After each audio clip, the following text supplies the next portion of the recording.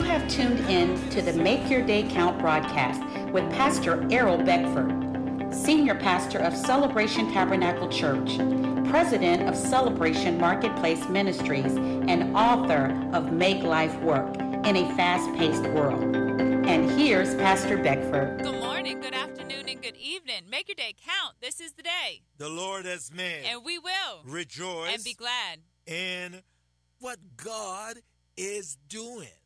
Oh, I rejoice to see the goodness of God in the earth realm. I rejoice every morning. It's a new day to rejoice and to give thanks unto the Lord. David has the secret and the secret of David's success was, oh, give thanks unto the Lord, for he is good. His mercy endures to all generation.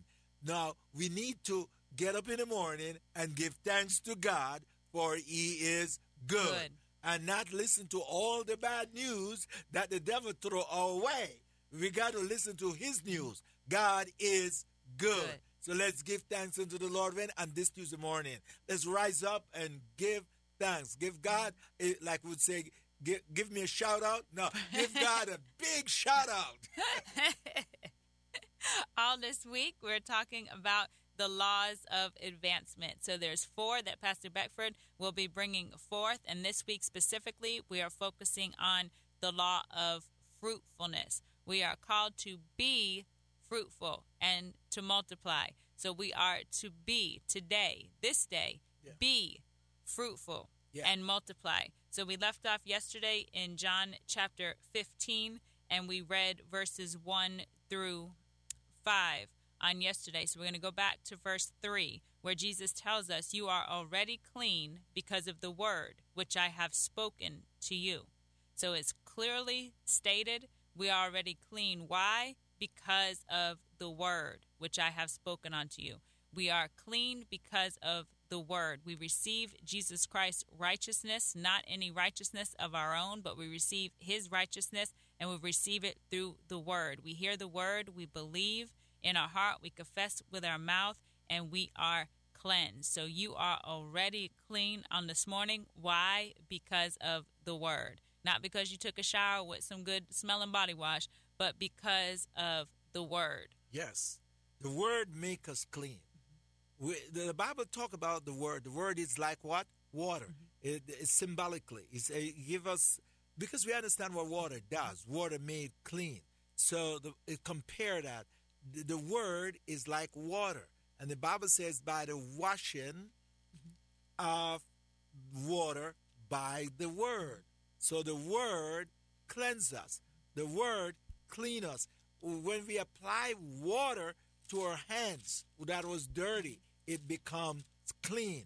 When we apply the word to our life become clean. And that's what Jesus says, we are cleansed by the word. We are made clean by the word. My thinking is changed by the word. Now, if I change the way I think, I will change the way I live. And the only way I can change the way I think is to use the word of God to override my own thoughts. Because Isaiah says, my ways are not your ways, says God. My thoughts are not your thoughts, says the Lord. Why? Because they are clean, they are better, they are higher, they are supreme. So when I go into the word, it takes precedent over my thoughts and over my ways. And that's found in Ephesians chapter 5, verse 26. It says that he might sanctify and cleanse her with the washing of the word of water by the word, that he might present her to himself a glorious church, not having spot or wrinkle or any such thing, that she should be holy and without blemish. So that sanctification, that cleansing comes from the washing of water by the word. And give the scripture again. Ephesians chapter 5, verses 26 and 27. Yes. So the word act like water. And that's what we were saying. That's why Jesus says, if you abide in the word, and my word abide in you, then you are clean. because you can't have the word and not made clean. Yes. Because the more of the water of the word that goes in, it pushes everything out. And I've done the illustration before in the youth group setting. If you have a glass, it doesn't matter what's in it. You can have brightest of the bright Kool-Aid in it. If you begin to pour from a pitcher of clear water into that cup and you continue to pour, it won't take but a few seconds until you have clear, clean water in that cup. It's pushed out all the Kool-Aid. It's pushed out all the residue of the color that was there, and it's pure water. So that's a good illustration to do as you sit down with your family and you study the Bible together. You put a cup, any kind of substance, you put some juice in there, some Kool-Aid, whatever, something of color. Then when you continually pour that clean, clear, fresh water into it, every other thing that's in there is going to push out. It purifies.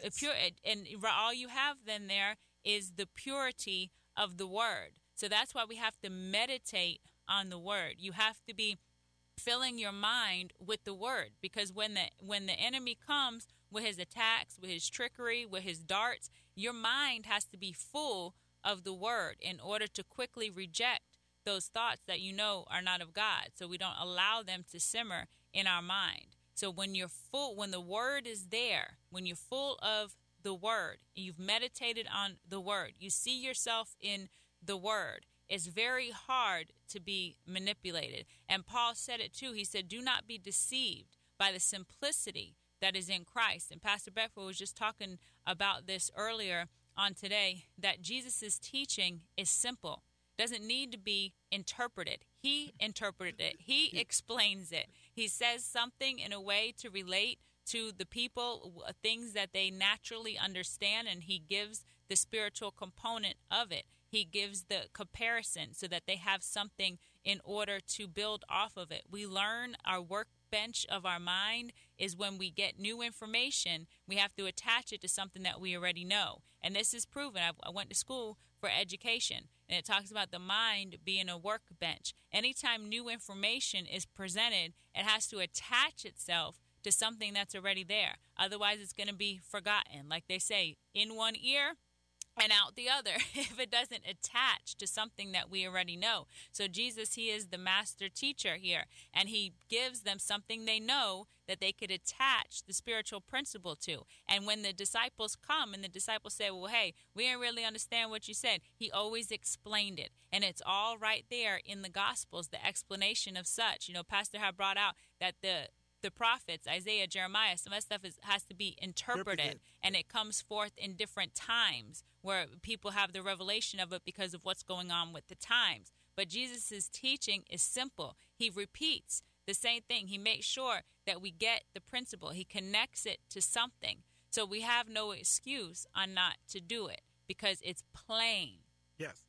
And let's look as we continue this week what a fruitful life look like, a life of productivity, from Genesis chapter 1, verse 28. Be fruitful and multiply.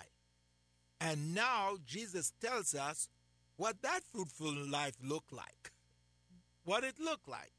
In verse 5 of John chapter 15, we have been studying John chapter 15 and in connection with Genesis chapter 1, 28, and Genesis chapter 9, verse 7. So you have to tie them together, all right? Look at verse 5. I am the vine. Again, Jesus repeat, making sure if you miss it in verse 1. In verse 1, Jesus says, I am the true vine. I'm not the false vine. He makes sure. I am the true vine. There may be many vine, but he says, I am the true one. All right? And then in verse 5, he goes back and make emphasis again, Diane. He says, I am the vine. You are the branches. How cool that is. Again, Jesus stated his position. He says, I am the vine. You are the branches. Okay? And since you are the branches, you abides in me, and I in you. you abide in me, and I in you. Now, since that relationship is built, then what? You bear fruit. So let's read it. I am the vine, you are the branches. He who abides in me, and I in him, bears what? Much fruit. For without me, you cannot do nothing. That's verse 5. So, in order to fulfill the command of God in Genesis chapter 1, to be fruitful, we must live to the word of God. We must abide in the word. We must attach to Jesus Christ. Without him, you cannot live your life outside of Jesus Christ and fulfill the command in Genesis chapter 1, verse 28. As simple as that. You cannot. Because it is there. We can see it. You put them together and you see clearly that in order for us to fulfill that command, we have to connect to Jesus Christ. Yeah, because he is the one that bears the fruit.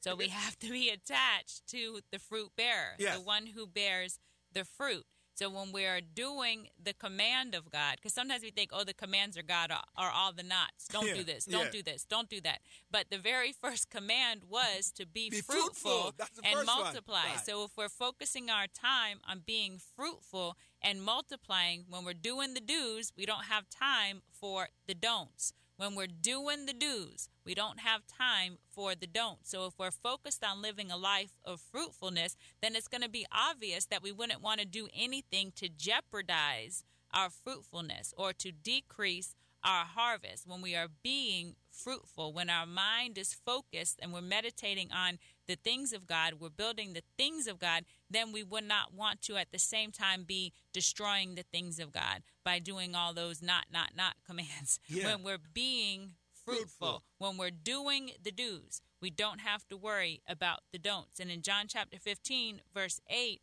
he says, by this my Father is glorified, that you bear much fruit, so you will be my disciples. So we are bringing glory unto God. When fruit is being born in our life, we are bringing glory on to God. Verse 9, he says, as the Father loved me, I also have loved you. Abide in my love. Verse 10, if you keep my commandments, you will abide in my love, just as I have kept my Father's commandments and abide in his love. So when we're doing the things of God, we are operating in love. When we are showing love onto one another, when we are operating in our gifting that is helping other people and bringing advancement onto other people, because we are in position to bringing forth the full vision, the picture of heaven and earth. When we're doing those things, it brings forth joy. It brings forth love. Verse 11, he says, these things I have spoken to you, that my joy may remain in you, and that your joy may be full. So operating in our gifting, operating in our purpose, being fruitful, that brings forth joy, and it brings forth pleasure unto God. He gets the glory in those things. We want to invite you to Celebration Tabernacle Church. We're located at 1010 Dixon Boulevard in Cocoa. We meet on Sunday mornings at 10 a.m. Make your day count. Thank you for tuning in to the Make Your Day Count broadcast with Pastor Errol Beckford, Senior Pastor of Celebration Tabernacle Church in the beautiful city of Cocoa. For more information on this broadcast, please contact us at 321-638-0381. Tune in tomorrow to hear more about how you can make your day count. Paul Esposito here from 91.5 FM WMIE. I want to reach out to all Christian business owners. You've heard some of the spots here before. They are Christian business owners. They're not commercials because we have a non-commercial license.